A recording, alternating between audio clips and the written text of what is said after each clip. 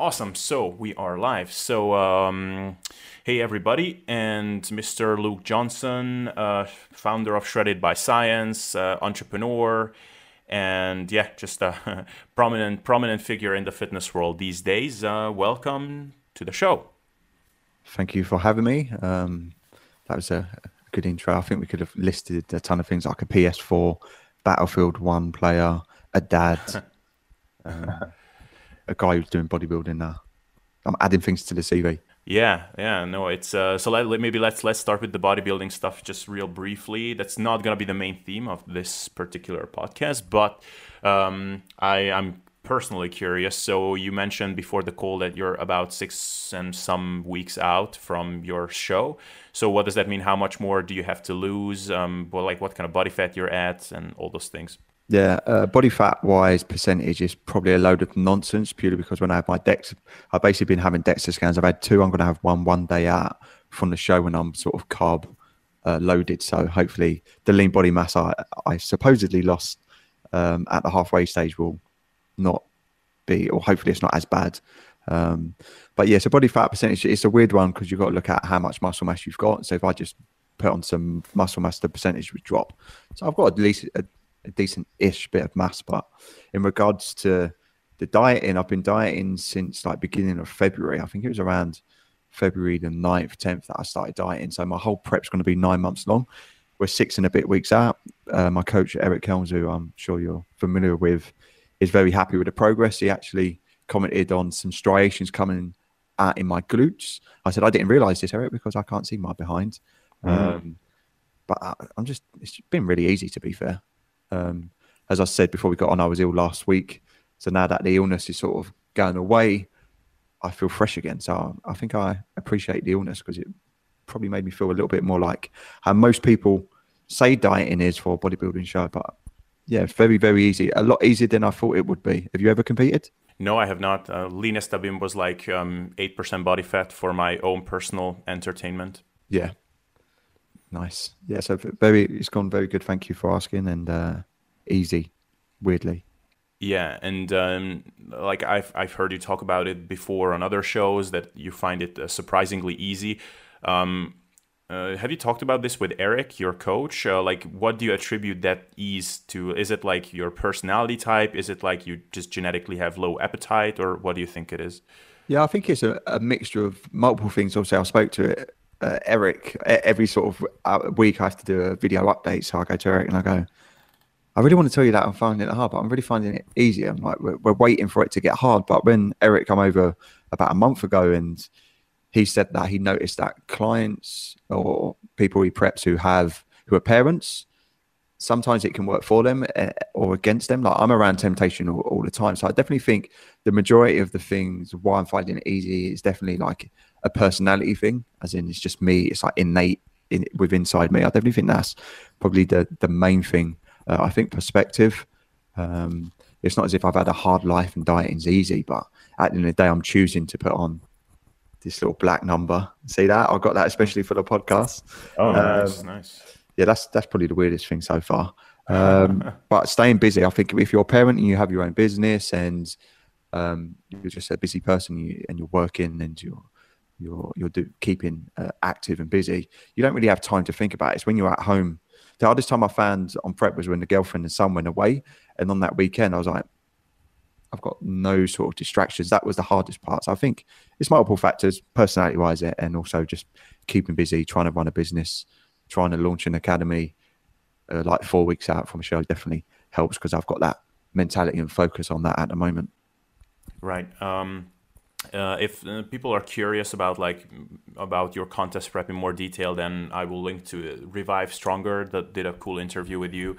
And and we're not gonna get into that in detail, but just while we're on the personality side of things, probably in this podcast it will become clear that you're kind of like you struck me as kind of this go-getter type of person, like very kind of intrinsically motivated and like not like kind of just pushing forward, like looking forward, not really worrying about things too much type of guy.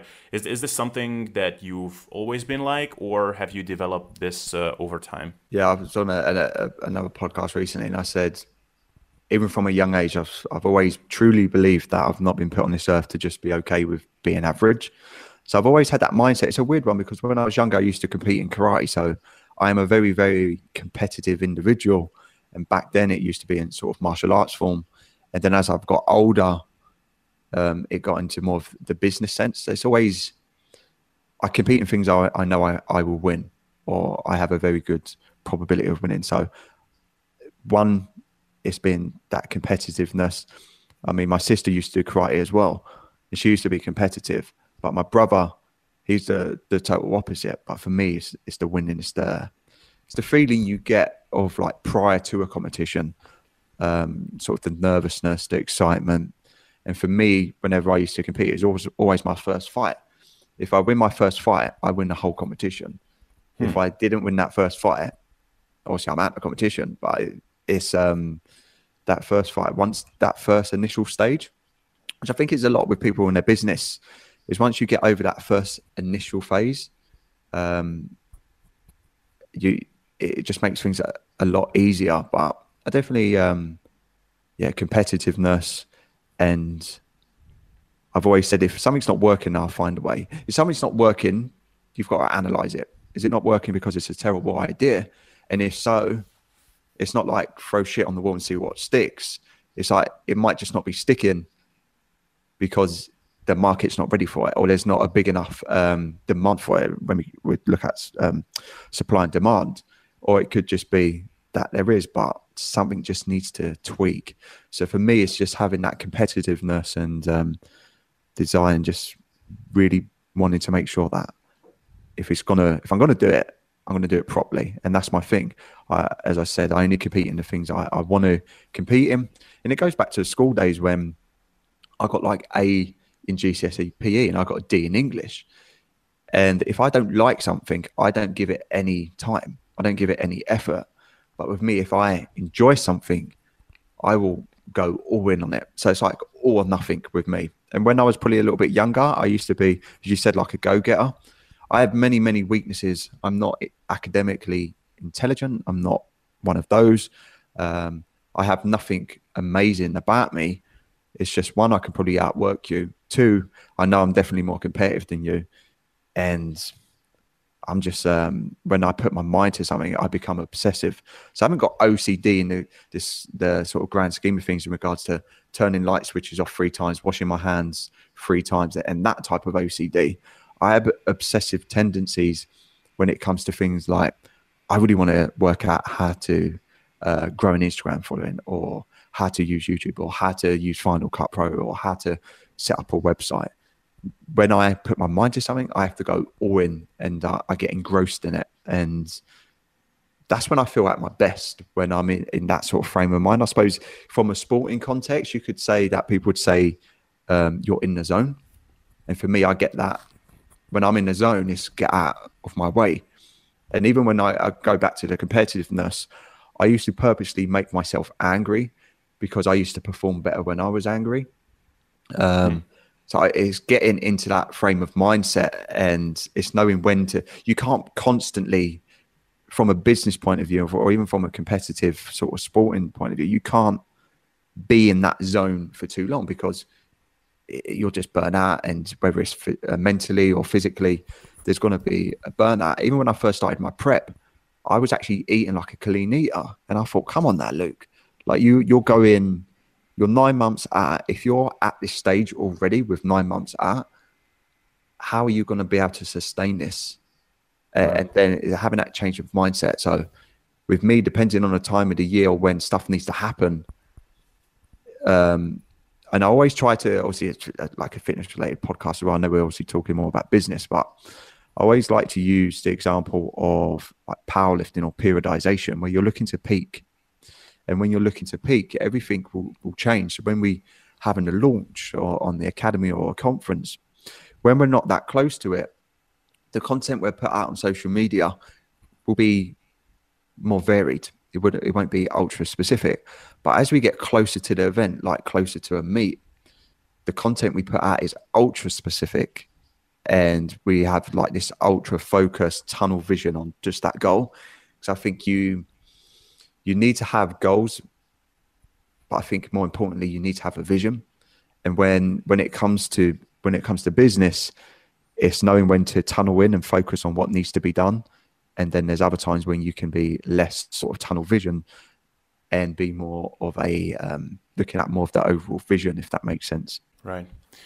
Yeah. Okay. So you brought up a couple of things that I wanted to touch on in this interview, and so maybe let's connect this on how Shredded by Science got started, and maybe I can spare you telling your story, which you told me that you're kind of sick of telling over and over again. But from what I understand, you were a personal trainer in a gym. You were like preparing for like photo shoots and doing all the things that, well, not all the things, but some of the things that probably a lot of people can attest to. And it kind of the way Shredded by Science started out was kind of just a short burst of idea when you invited Alan Aragon and Eric Helms and some of the prominent fitness experts to a seminar, and that went very well, and that was kind of the birth of your business now. So, and you mentioned in the beginning that if you won the first fight in a karate competition, then you won the whole competition. But if you wouldn't have won it, then maybe it wouldn't have gone as well. So what do you think if that seminar when you invited over these people wouldn't have gone so well? Do you think you still would have generated this business that you ended up creating? Or how do you think it would have changed your path overall? Yeah, I think it goes back to even before that with my son's birth. When my girlfriend told me she was pregnant, obviously Lenny wasn't planned, and it wasn't. I think obviously everyone's got a story, and people like stories. It's a whole thing as people tell stories, and it's great for marketing and stuff like that. But I wasn't struggling at all financially, living at home, getting paid over £30,000 a year, being like early 20s. So even before Alan Aragon, before that, Lenny was the catalyst, and that was when I got into online coaching. So that was when sort of SBS wasn't even thought of then. Online coaching was my thing of making additional revenue. That was my side chick. That was my side hustle, if you want to use those terminology, because I was already doing a full-time lecturing job as a college teaching level 2, level 3 fitness qualifications. So I needed to save money, and I ended up in 9 months saving around £16,000 to £17,000. And then that was an achievement. That was my goal. As in, this was the catalyst. Damn, I need to do something. And my thing was, how much money can I save from now until Lenny's born?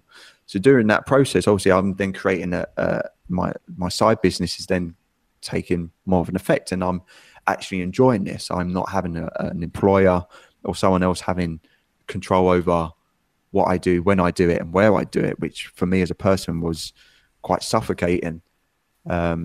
So I definitely think that was the catalyst. And then based on that information, once I knew early on, I was working 40 hours a week already with online coaching. Some of the weeks I was probably doing 80 to 90 hours a week in regards to putting out social media content, whether it's writing blogs, whether it was just actual training plans and updates for clients. So for like a 9 to 12 month period, I was doing sort of 80 to 90 hour weeks, which was fine. Which is fine because I think knowing what I know now, going through the prep, I can handle quite a lot. I never really get stressed. If things happen in my personal life, then I will take it on board. I'm the guy who, if there's an emergency or there's a panic and everyone else starts going off on one, I'm the guy who actually it stays cool, tries to find a solution. There is no, this is something's gone wrong and it's the end of the world. There's always an answer. I'm more of an optimist than I'm a pessimist. And once I realized it all happened with an email to Alan Aragon. So the lights were all turning off in the office because they're energy saving. So hence why I've got this light on here. Yeah, but then that goes back to what we were saying. Once that first initial stage, once Alan Aragon agreed, once I sent him an email and he didn't reply, and I sent him another email a week later and he said, yes, I'd be interested. And when we sort of turned over my salary in a weekend, once I had Alan on board, I didn't wait for Alan's conference to happen. And that's when I sort of learned about selling thin air. And what I mean by that is with the conference, we were selling tickets 2-3 months before the actual conference. So we got paid. So quite a lot of things that put people off is oh God, I've got to pay for a venue. I've got to pay for flights. I've got to pay for accommodation. I've got to pay for the speaker's fee. Well, guess what? When you do conferences and stuff like that, you get paid first. The venue gets paid last. The speaker gets paid once they speak. And so you can already start generating that money. So you're selling thin air. You're selling a day which is coming in the future. And rather than me waiting to see how it went, because I have that self-belief and I'll always find a way to make it happen, I contacted Brad Schoenfeld. And I said, I'm the guy who got Alan Aragon over. He then contacted Alan. Alan said, Luke's a good guy. He never even met me in person, only via Skype. And then once Brad was on board, I contacted Eric Helm. So I didn't wait. I don't wait for stuff to happen. I don't just put a post out on Instagram and use some hashtags and expect people to find me, then come and get in contact with me and then say, please take my money. That isn't how business works. That isn't how life works. So it's making the most of stuff. And once you've got that momentum, to not wait around, just keep with it and then grow from there and have a mindset where you're always looking like whenever we have a conference or an academy intake and the business is doing well and we've got more and more numbers and more money's coming through the business, I don't sit down and pat myself on the back. I just see it as one small part of the grand scheme of things. I think what a lot of fitness professionals do now, especially those on like Instagram who maybe have a pair of abs or a pair of glutes, is they see that they can make a short-term financial reward based on them being an influencer and promoting everyone else's product. Now, for a long-term business, but if we had more of it's being patient and impatient at the same time. And what I mean by that is being patient in the result and what will happen on a yearly basis, but being impatient on a daily, weekly, and monthly basis. And what I mean by that is the actions you take as if you don't have a lot of time and that you are impatient, but the outcome you are looking at over a longer period of time of being patient there. I don't know if that makes sense. It does. And I'm curious what your take on this is then, that, I mean, it seems like you have came up with this idea of organizing a seminar, and it seems like kind of one idea generated another one. And it was kind of like, it just kind of gravitated you towards creating something very unique, because now you have this personal trainer certification program. How do you think because as you know, the fitness world is very, very crowded now. How do you think someone can now, in this overcrowded ocean of content producers and figures trying to get their names out, how do you think someone can come up with something original to begin with? Because it's not easy. I mean, basically all the good information in fitness has been told by someone at this point. And sometimes I just see, these guys on Facebook, like, yeah, as you said, like with a pair of abs, just posting something like, fact, fasted cardio doesn't burn more fat. Like, it's a myth. And it's like, I'm just looking at it, it's like, oh my goodness. Like, do you really think that that's like anything that will get you noticed? So how do you think someone can break out of this and find something that they could produce some new value to people, if this question makes sense? Yeah, no, it totally makes sense. It's just I'm going to come at it so many different angles. One, you may just not be good enough. Suck it up and get someone to pay you money instead as an employer. I think that is for probably what 90%, maybe higher. That's the best sort of advice, because as we said, you've got to be a certain type of person to have your own business. Now, for me, if someone says, "What's the most secure job in the world?" I'd say, well, one, it's not having a job. Two, it's having you have your own business. That's the most secure for me. However, other people with a different mindset, and this could be them as in just a personality thing, but more so probably how they've been brought up and the environment they've been around. As in, it's more important to, like, even when I was a teacher, my parents would be like, education, is a very secure job. That's the most secure job you can have, because teachers are always needed around the world. And I'm like, okay, tell that to everyone who's just been axed because there's lack of funding, or their school is not getting the results that they need to be getting for them to be bringing in as much money to the overall business, the education business. So yeah, that type of thing. When starting out, you need to be really ultra niched. So if we look at, there's benefits for being a startup, and there's negatives at the same time. But if we keep it on with the niche, is when your competition, especially on the online world, one, the world is a massive place. Therefore, the pool of people is a lot bigger. So if you wanted to be the type 1 diabetic personal trainer in your local area, you're dictated to by how many people are in the area which have type 1 diabetes, how many of them actually want to do training, and how many of them actually have the money to do that. Now, that business model is going back to the shit on the wall and whether it sticks. Now, that's probably not going to stick very well on a local basis in regards to having a geolocation where people actually have to come and see you. However, when you've got the whole world, there's a lot of type 1 diabetics in the world. I don't know the stat off the top of my head. So you have your pool of people is a lot more. So the reason why I say start off being ultra niched is even if you look at things like Amazon, they started off with just books. They wanted to be the biggest book retailer in the world. Now look at them. They sell absolutely everything. If you look at Facebook, look how big it is now. That all started off for college students.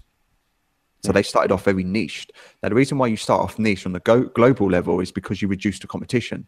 It's easier to stand out more. If you try to, and the beautiful thing, what we've got as startups, because I'm sure anyone listening to this now doesn't work for Amazon or own any shares in Amazon, Facebook, or Apple, is the fact that we can pivot. And it's going back to how the conferences then enabled me to take the direction that we took in regards to training education. Because when we first started off Shredded by Science, it was aimed at a 25-year-old male who wanted to get shredded to get sex. That was our avatar. That's why the name Shredded by Science worked. That's why we're rebranding, because that is no longer our avatar. And when I say avatar, I mean target audience. If you didn't know that, it's marketing terms. So we're with that being a smaller company, you're able to pivot. And when I say pivot, you're able to adjust and tweak things and do something different like that. Like if I want to change something in SBS, I can do it right now. I don't have to go and talk to board executives and worry about all of my venture capitalists and all of their money and then getting it voted in to get it done. That's the beautiful thing of a startup. I'm just reading the bookable audio book at the moment, 0 to 1. It's been pretty good so far. I've only been listening to it for the last couple of days, but I've got through about 2.5 hours of it already. And it talks about that mindset of a small startup. Be lean, but lean as in your operations, but not lean as in your value provided world. So what I mean by that is try and be as lean as possible in your business with making sure that staff efficiencies and stuff like that, because it enables you to be able to pivot where bigger companies can't. And that's the only advantage we've got. They've got more money, they've got more market share. But when you're starting out, you can change the direction, change the way you do things a lot quicker than these big companies. And that's the advantage you have. So I don't know if that sort of helped answer your question, or if you want me to sort of follow up on stuff like that. In regards to like standing out, one, you've got to be good enough. And guess what? You're never going to come up with anything. Well, let me rephrase that. I would have said that yesterday. You're never going to come up with anything new. But then that would be stupid. And that would be me being more pessimistic rather than optimistic. There's a ton of stuff that has still not been invented yet. So that's a lie. So I'm correcting myself there. If I would have had this podcast yesterday, I would have said, you're never going to come up with any new ideas. Now I've been listening to books and thinking about it from a different angle. The likelihood of you coming up with something new is very slim. Do you need to come up with something new? No.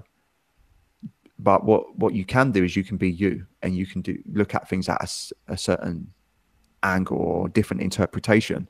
So there was always online coaches before me. There was always academies like personal training certificates before me. It's not being first to market, it's being last to market. And what I mean by that is being first to market and being if we look at tablets, for example, Microsoft or whoever it was brought out one before iPad. It just wasn't good enough. It wasn't ready. The market wasn't ready for it.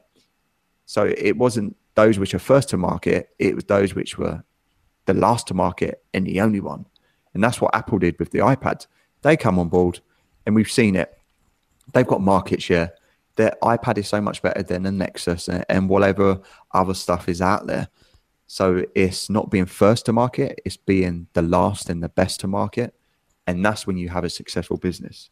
Yeah, so a couple of things that I want to dwell on for a second. So the first thing is the niche thing, which I think can be a scary proposition for a lot of people because I mean I guess everybody's kind of familiar with the idea is that the more specific you are with targeting your audience or your market, the bigger your chances are at succeeding. But at the same time, it can be scary for people that you're kind of pigeonholing yourself too much. So, but what you're saying is that you can start off very niche and then you can expand later. Is that what you said, basically? 100%. That's when you become a bigger company. So this is more so from an online perspective, but even from, so what I mean for, especially more so on the online perspective, if you are got an Instagram account and 1 minute you're posting a picture of you with your abs out and you're talking about how to get a 6-pack abs in 6 minutes, and then the next day you're posting a video on how to get up off a chair without using your arms, and you're trying to tailor that to an 85-year-old male who finds it hard to get off a chair, and then you're trying to target young mums, and then you're targeting menopausal women. Like, you can't, for you to stand out in this big pond, you need to be niched. And the reason why you need to be niche is because the value you provide in the free content you put out, whether it's Facebook, whether it's YouTube, whether it's Instagram, whether it's video, written, audio, for you to grow a following, to provide enough value. Like, no, when was the last time you saw someone brand new on Instagram, you saw their first post and you parted with money? It didn't happen. Yeah. You looked at their Instagram, you probably found, you might have found it via a hashtag, or someone might have shared it or reposted it. You then looked at that, and then it's looking like a bank, like making deposits. Now, if you're putting out regular Instagram content and it's very specific to a target audience, you're putting money in that person's bank. You're debiting, you're saying, look, here's some more, here's some more, here's some more, here's some more. However, if you are putting that frequent content on Instagram, but one day they're like, okay, this is really relevant to me, but all the other posts are just, I don't know what they are. There's no consistency. And it's all about relevance in regards to your target audience, relevance as in how much relevance is that to that individual. And someone could do so for example, could be a video, a YouTube video, a how-to video to create a iOS app. And that might be really good. But then you could have a how to do a French plait. Now, it's still the same medium. It's still a how-to video. It's just one is relevant to me because it's my interest, and one isn't relevant. So when I look at how to create an iOS app, and then I click on that channel, and it's got a playlist of how to create this iOS calendar, iOS calculator, iOS video, an iOS version of Instagram. Now, I'm now binge watching this person. I'm now Netflixing and chilling. And then what that enables you to do is build a following. And there's different stages. And you probably heard the term like know, like, and trust. Now, I like it, but people use it too much. And it's like, no, it's like there's so many levels of no. It's like you could know a Shredded by Science, but you don't really know how many people are in Shredded by Science. You don't really know what the Shredded by Science offer. So there's different levels of no. Now, I like to, I'm changing this up on the actual Academy slides to BLT, bacon, lettuce, tomato, is brand awareness.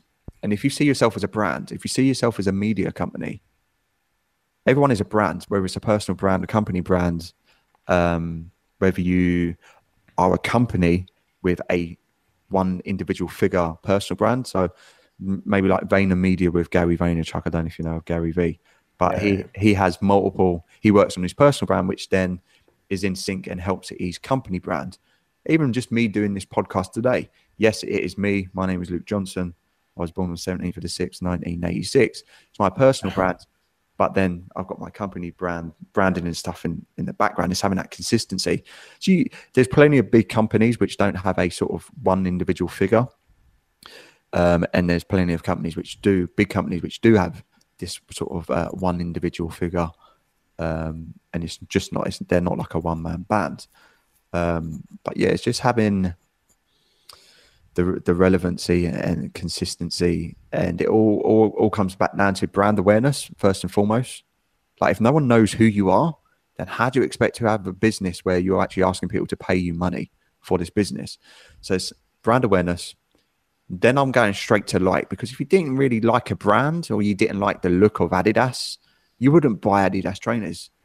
But you need to know of Adidas. Now, whether that's them paying ads using Instagram stories or someone sharing it, or you just walking into JD Sports and looking at the shoes, there's got to be an awareness phase first and foremost. Without awareness, without knowing, they can't develop that relationship. They can't develop that like. They can't look on the Adidas shop on the internet or in the shop and go, I really like Adidas trainers. And that's where branding and marketing is. So branding is more of a rule book, and marketing is more of how you carry out that rule book. So you'll hear like Nike, just do it.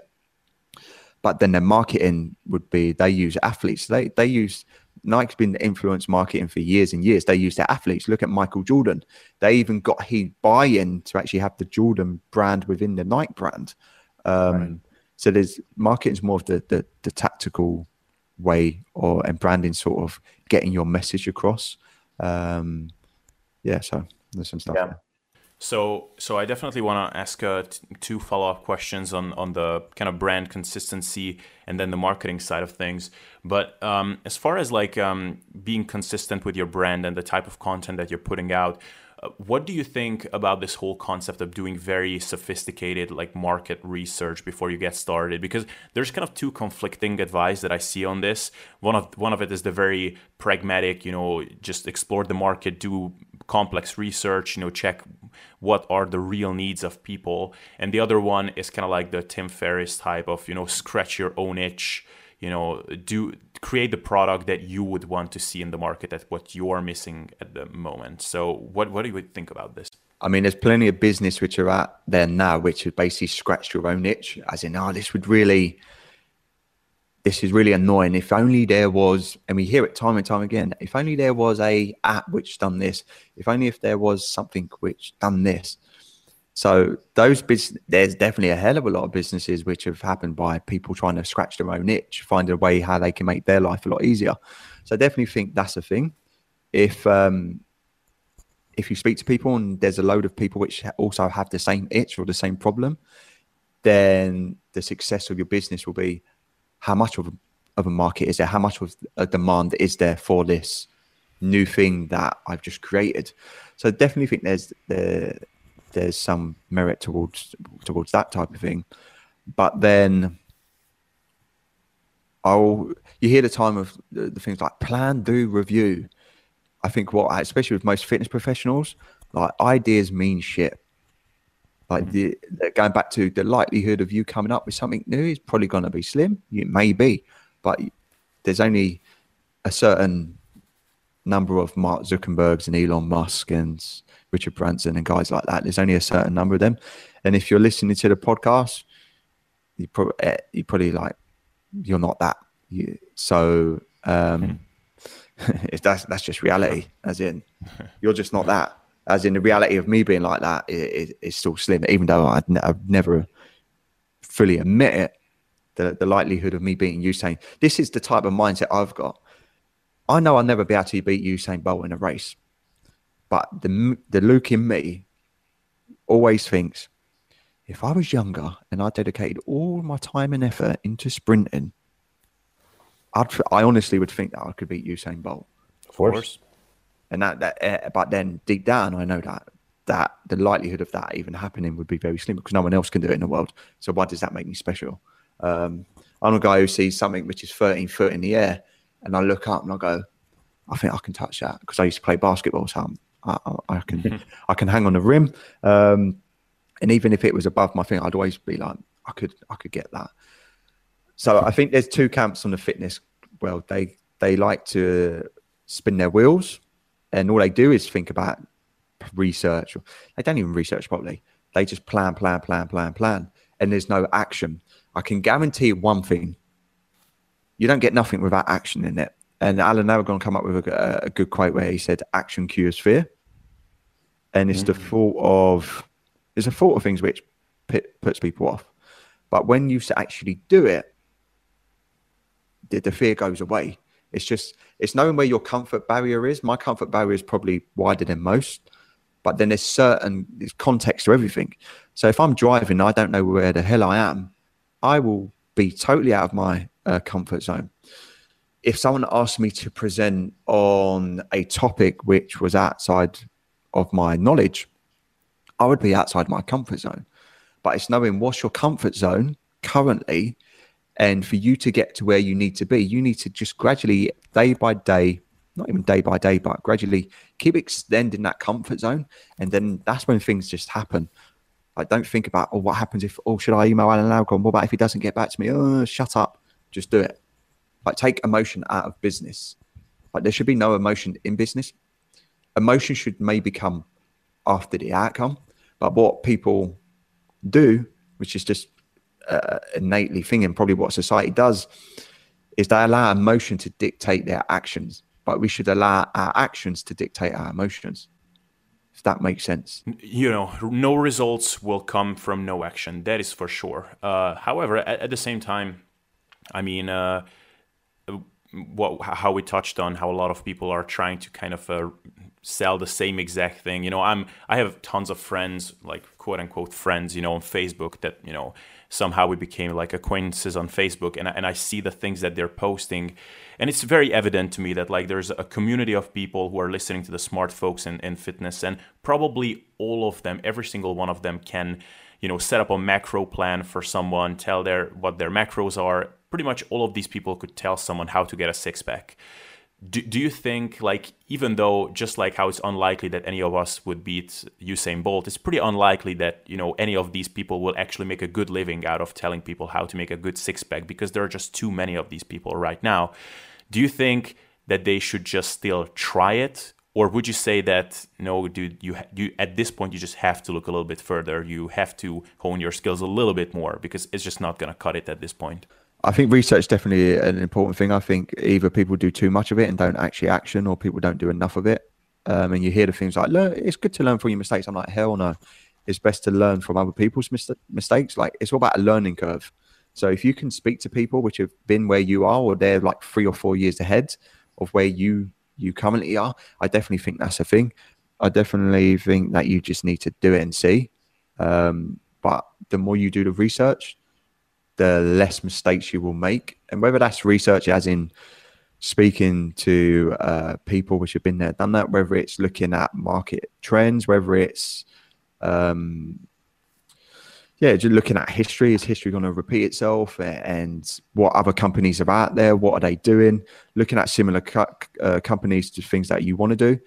What do they do well? What don't they do well? So when I started the academy, I probably spent 40, 50 hours looking at all the other options currently out there. And I didn't invent this. I just was like, okay, thank you for being 5 or 10 years ahead of me. I'm going to take the good bits, and the bad bits I'm going to tweak.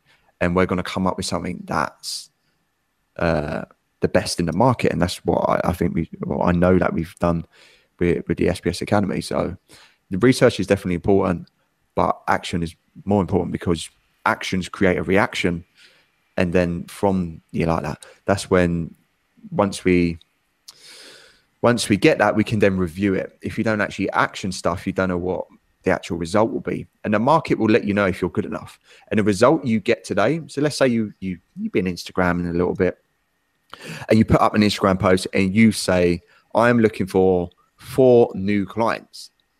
The result will be what the result will be, predicated on the value you've provided. So it goes back to the whole brand awareness. How many people know of you? How many people have you provided value to on a generic level, but also on a specific level? Because I know now that me and you are going to have more of a relationship because we're speaking to one another, where before it's just a Facebook message. So it's looking at how many, you need to give yourself as many opportunities to basically be seen, but then provide value on a sort of a micro level. So macro as in getting people to know who you are. And that happens via many things, whether it's social media, whether it's a podcast, whether it's doing actual in-person stuff around the local area. That's going to help with that. But then you really want to dig in on a one-to-one level to get the actual results. So the outcome will be what the outcome should be. but it's the processes you've taken up to that point which will dictate the result. Right. And speaking of the value you create and the kind of the reach that you're trying to establish by marketing, it's kind of it strikes me as there is kind of like these two camps in the fitness world, but I think in business in general, where one camp says that it's all about the value you create, and if you create big enough value for people, then the marketing is basically just going to take care of itself. I know, and probably you do too, people who are tremendously successful who have employed that kind of model, and then there are kind of the Gary V type of mentality, which is like, you want to be romantic or do you want to succeed? So if you want to succeed, like just get on Snapchat and market the crap out of your business. So I mean, and obviously this is a false dichotomy. It's not mutually exclusive. You do either one or the other. But what do you think about this? Opposition. I definitely think when you need to make money, you need to make money, but you need to have something of need to a certain type of person and enough people to make money. And that's the thing. You've got I'd love to. And that's what you get as well, is you get the Instagrammers who literally just post a picture of them topless with all of their 5 discount codes for their food, Uber, whatever supplements and whatever it is. And there's no value. And I definitely think that is not the way to go. But there's a time to ask, and there's for money.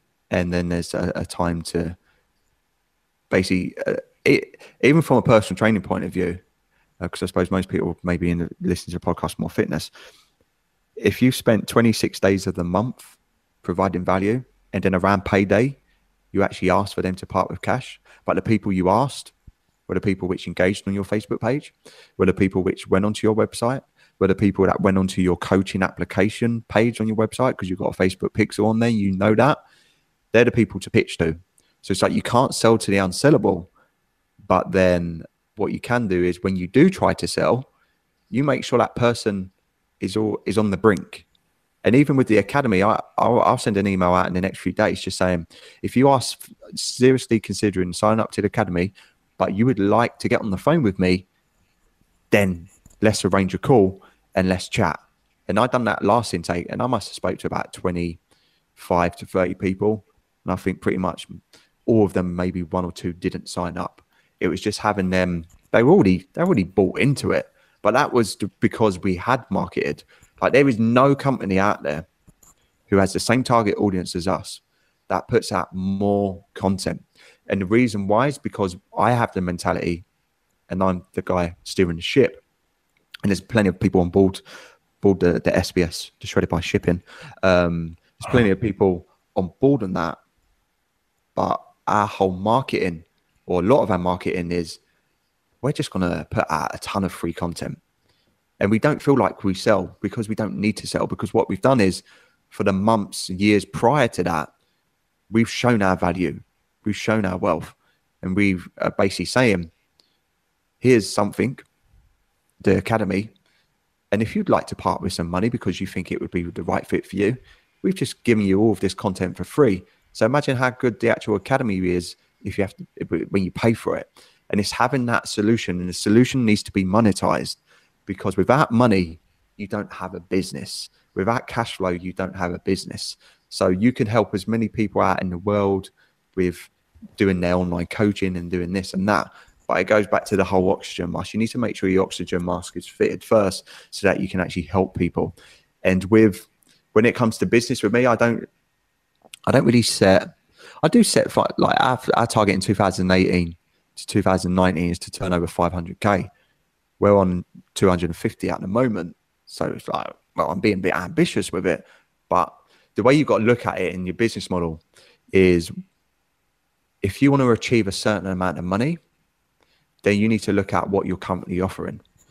And what I mean by that is, if you're doing online coaching and you are charging £100 per month, and you want to turn over your 6 figures, because it seems like the fitness industry always wants the 6 figures. I'm like, well, do it in Indian rupee and you've got that pretty much straight away. It's decent. But in regards to like Great British pounds or US dollars and stuff like that, that means you have to have over 80 clients per month paying you on average £100 to turn over 6 figures. Yeah. So with that business model, can you imagine doing 80 training plans every single month, having 80 people potentially email you every single day, looking to do 80 weekly updates every single week? That is a lot of work. So it's mapping your goals and your ambition, whether that's a financial goal, whether it's something else. It's making sure you map it to what you currently do, because insanity is doing the same thing and expecting different results. And it's the same thing with your business. If you want to turn over 1 million, you need to impact more people. You need to provide value to more people. You need to have more people aware of you to then be able to monetize through whether it's a service, whether it's a product, and it's reverse engineering what you want. And there's nothing wrong with having a financial goal. There's nothing wrong with saying you want to make money, because I'll say I want to make a shit ton of money as much as possible while maintaining my integrity, because then I'd rather have no money. But I think with the fitness industry, it's seen and frowned upon as if someone actually says they want to make money. And the money you will make will be predicated on the amount of value you provide people. So if you're a personal trainer and you basically help 10 clients, and that is it, your client base is 10 clients, but you want to make 200,000 a year, you're going to have to be providing a hell of a lot of value for them 10 people to do so. But if you want to make millions, you need to help millions. So you have a very firm stance, and like it seems like your views on business and building up kind of an empire or just a following. It looks like these ideas in your head are very developed. Did you have any kind of resources, books, or just people that you followed that helped you develop this, or did you just pick it up like intuitively? When I started the reason why I started Shredded by Science was, okay, I can probably take 30 to 40 clients. And this is like knowing your numbers as well, like truly knowing your numbers.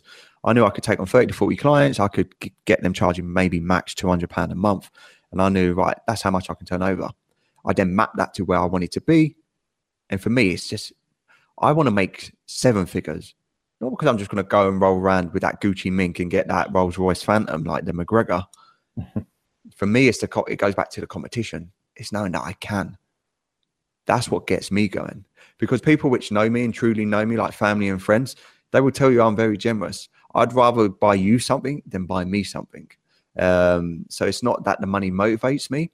It's just the motivation for me to make 7 figures. It's just the fact of competing to do so. And I knew the reason why I started SBS was, okay, I'm going to be limited to the amount of clients I can take on. So what I'm going to do, and this is going back to the pivoting and changing direction and stuff like that, is we're going to have two coaches. And what I'm going to do is I'm going to do where we all do the branding and marketing. Like SBS is just me. Like I am the only founder. I am the only one who has 100% shares in the business.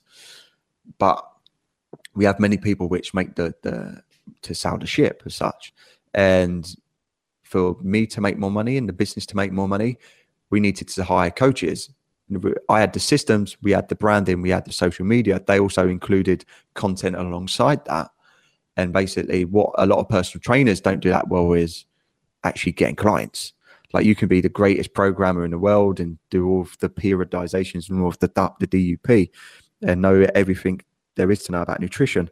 But if you actually can't get in front of people or actually get people to convert as clients, then it means then it's just like, oh, well done. You've got some really good academic smarts, but you're not getting paid. That is terrible news. So with that, I knew where my strengths were. And then we took on 3 clients. We got up to 12 free coaches, I mean. Then we got up to 12 coaches at one point. But then I'm looking at it and I'm going, okay, the coaches are getting a percentage. They're getting 60 to 70%, depending on how many clients they had at one time. But then once you have when you're VAT registered and there's tax, I'm like, per client, even though we're upping our prices, we're only getting like the business or me, Shredded by Science, might only be like 10 to 15 pound a month for clients. So I looked at that business model and I was like, we need to be generating hundreds of thousands of pounds. We need to have thousands of clients. So then what I did was look at my strengths and my background. Obviously, I have a teaching degree as well as a sports science degree. But and then I was okay, let's create the academy, because we don't have to trade our time for money. We don't have to do training plans. Like for every person that signs up to the academy, it's not as if I have to do them give them a training plan all the time, every single month. So there's a workload, there's a business, it's a more scalable business.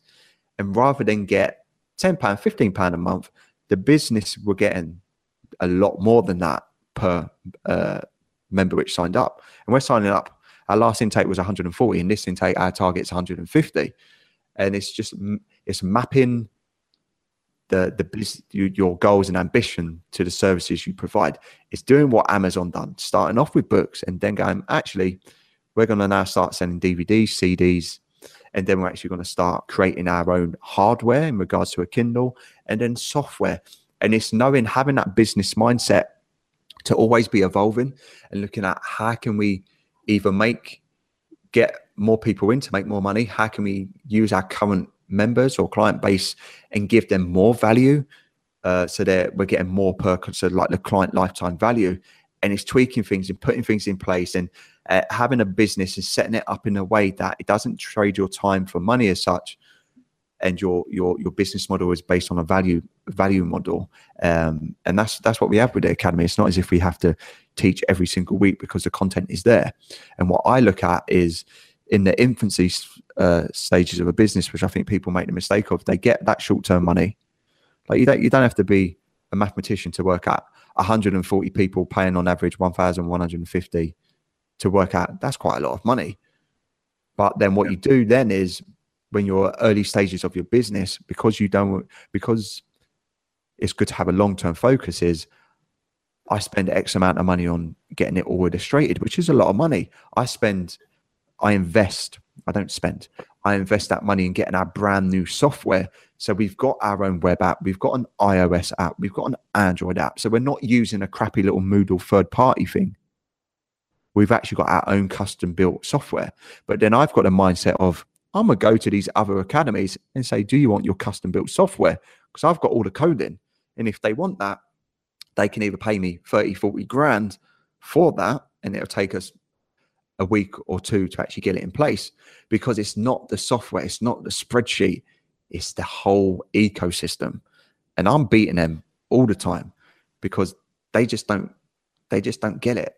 And they're not looking at doing stuff now. Like the reason why I'm on Snapchat is not to make money straight away, even though it does make me money, is because I want to go to where the 16, 17, 18-year-olds are. And I don't care if they've got the money now. I actually don't want them to have the money now, but I want to be in their face. I want to have their attention. And then when they are 20, 21, and they've got the money, they're going to come to Shredded by Science. They ain't going anywhere else. So it's looking at how you make money immediately and how you're doing stuff now to get a return of investment in 2, 3, 5, 10, 20 years, and always evolving and tweaking stuff and looking at how you can gradually start getting less niched, selling more stuff or putting on more services. And that's what we're doing at SBS. We're going to rebrand. We still have the academy, but then we're looking at, for us to make more money, for us to turn over 500,000, we're going to go F the government. We don't care about reps. We don't care about SimSpa. I mean, if you've seen their content, what year are they in?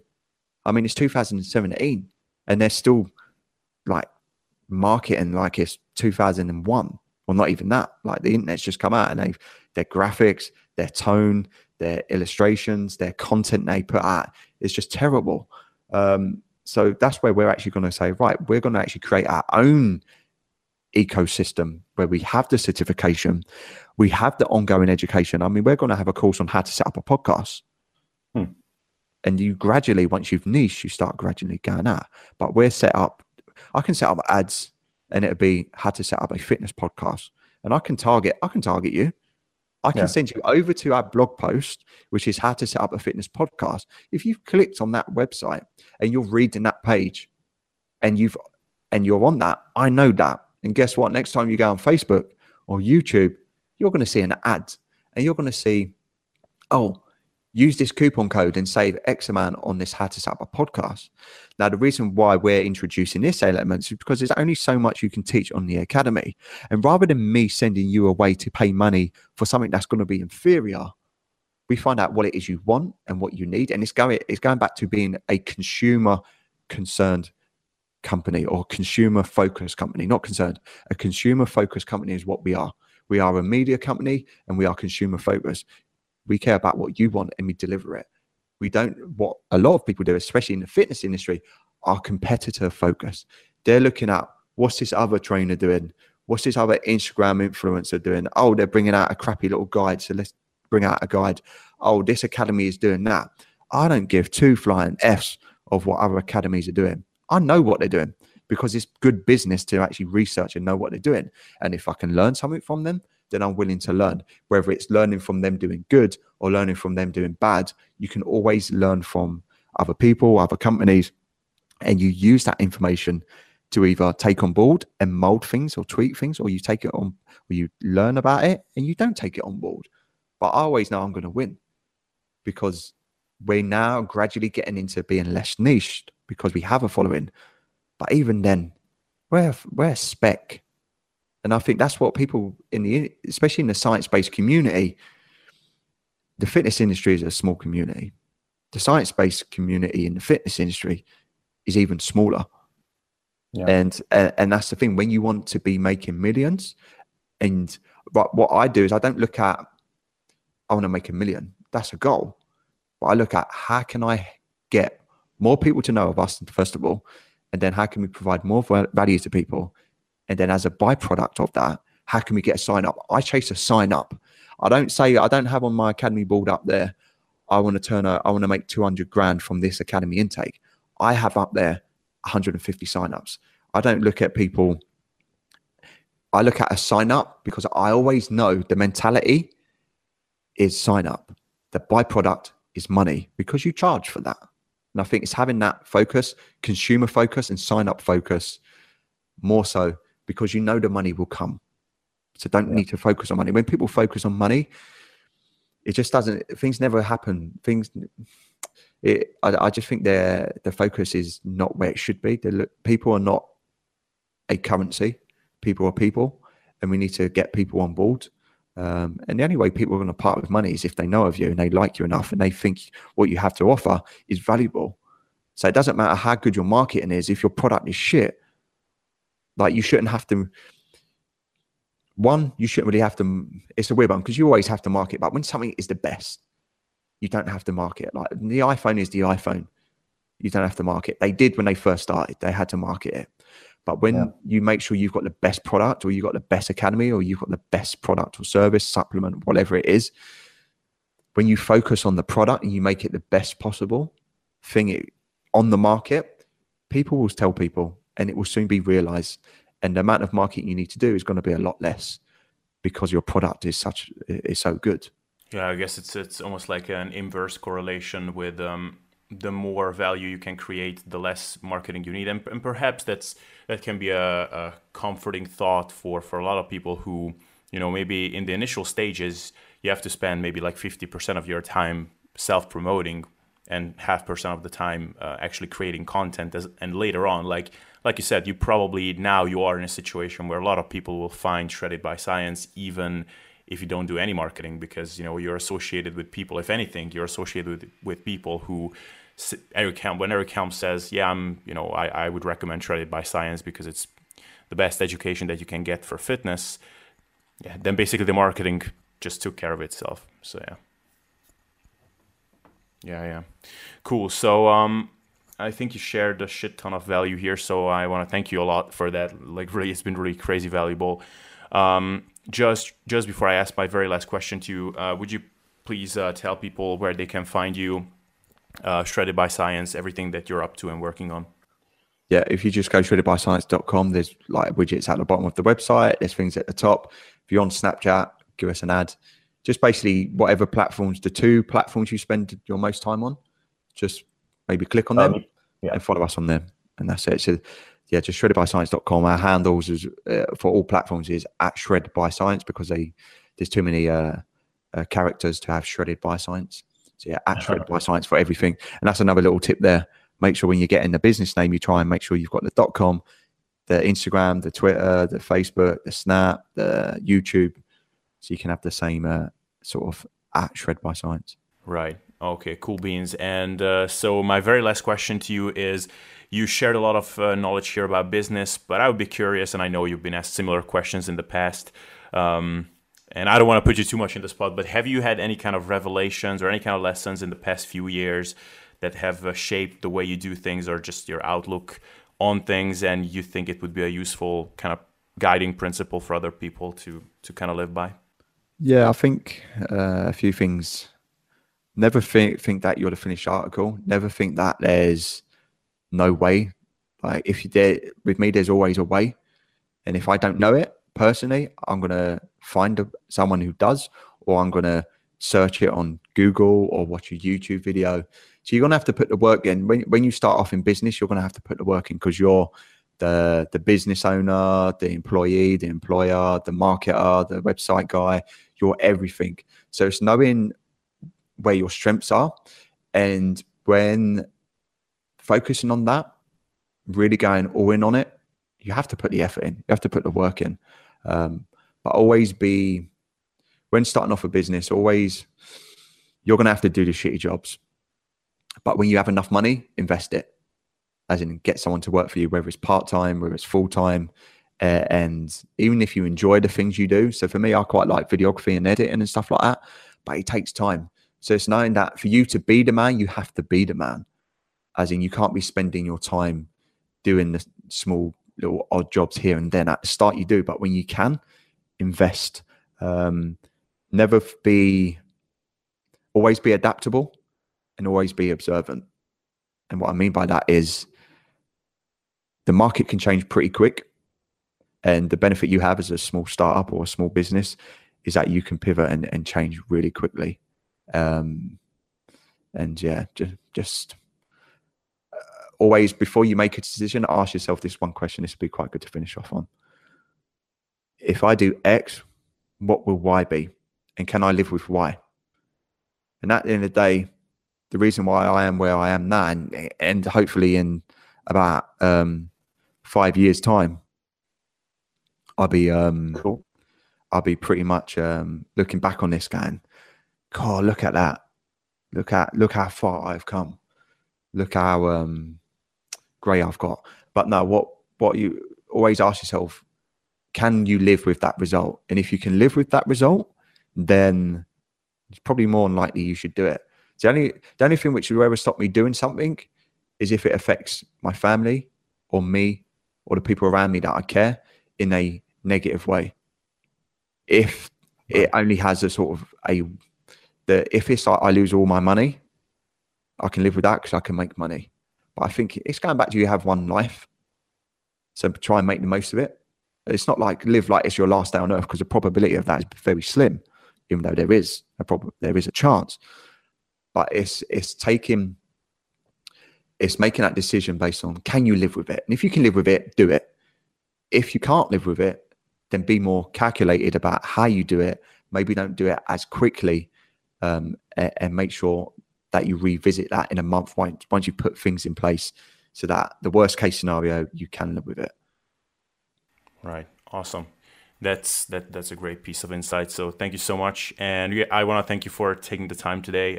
It's been really cool to get all this knowledge, and I'm sure the listeners will take great value from it too. So yeah, thank you so much.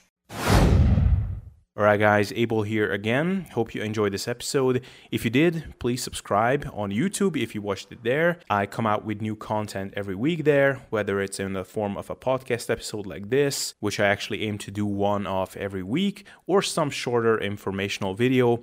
Also, if you could just leave a comment and suggest some people that you'd like me to interview, or just topics you'd like me to cover, it would be very helpful to know how I can better serve you. And if you listen to it in podcast format, if you could leave a rating on iTunes, it would greatly help out the show, and I would be more than grateful for it. So thanks, guys, for hanging out up until now.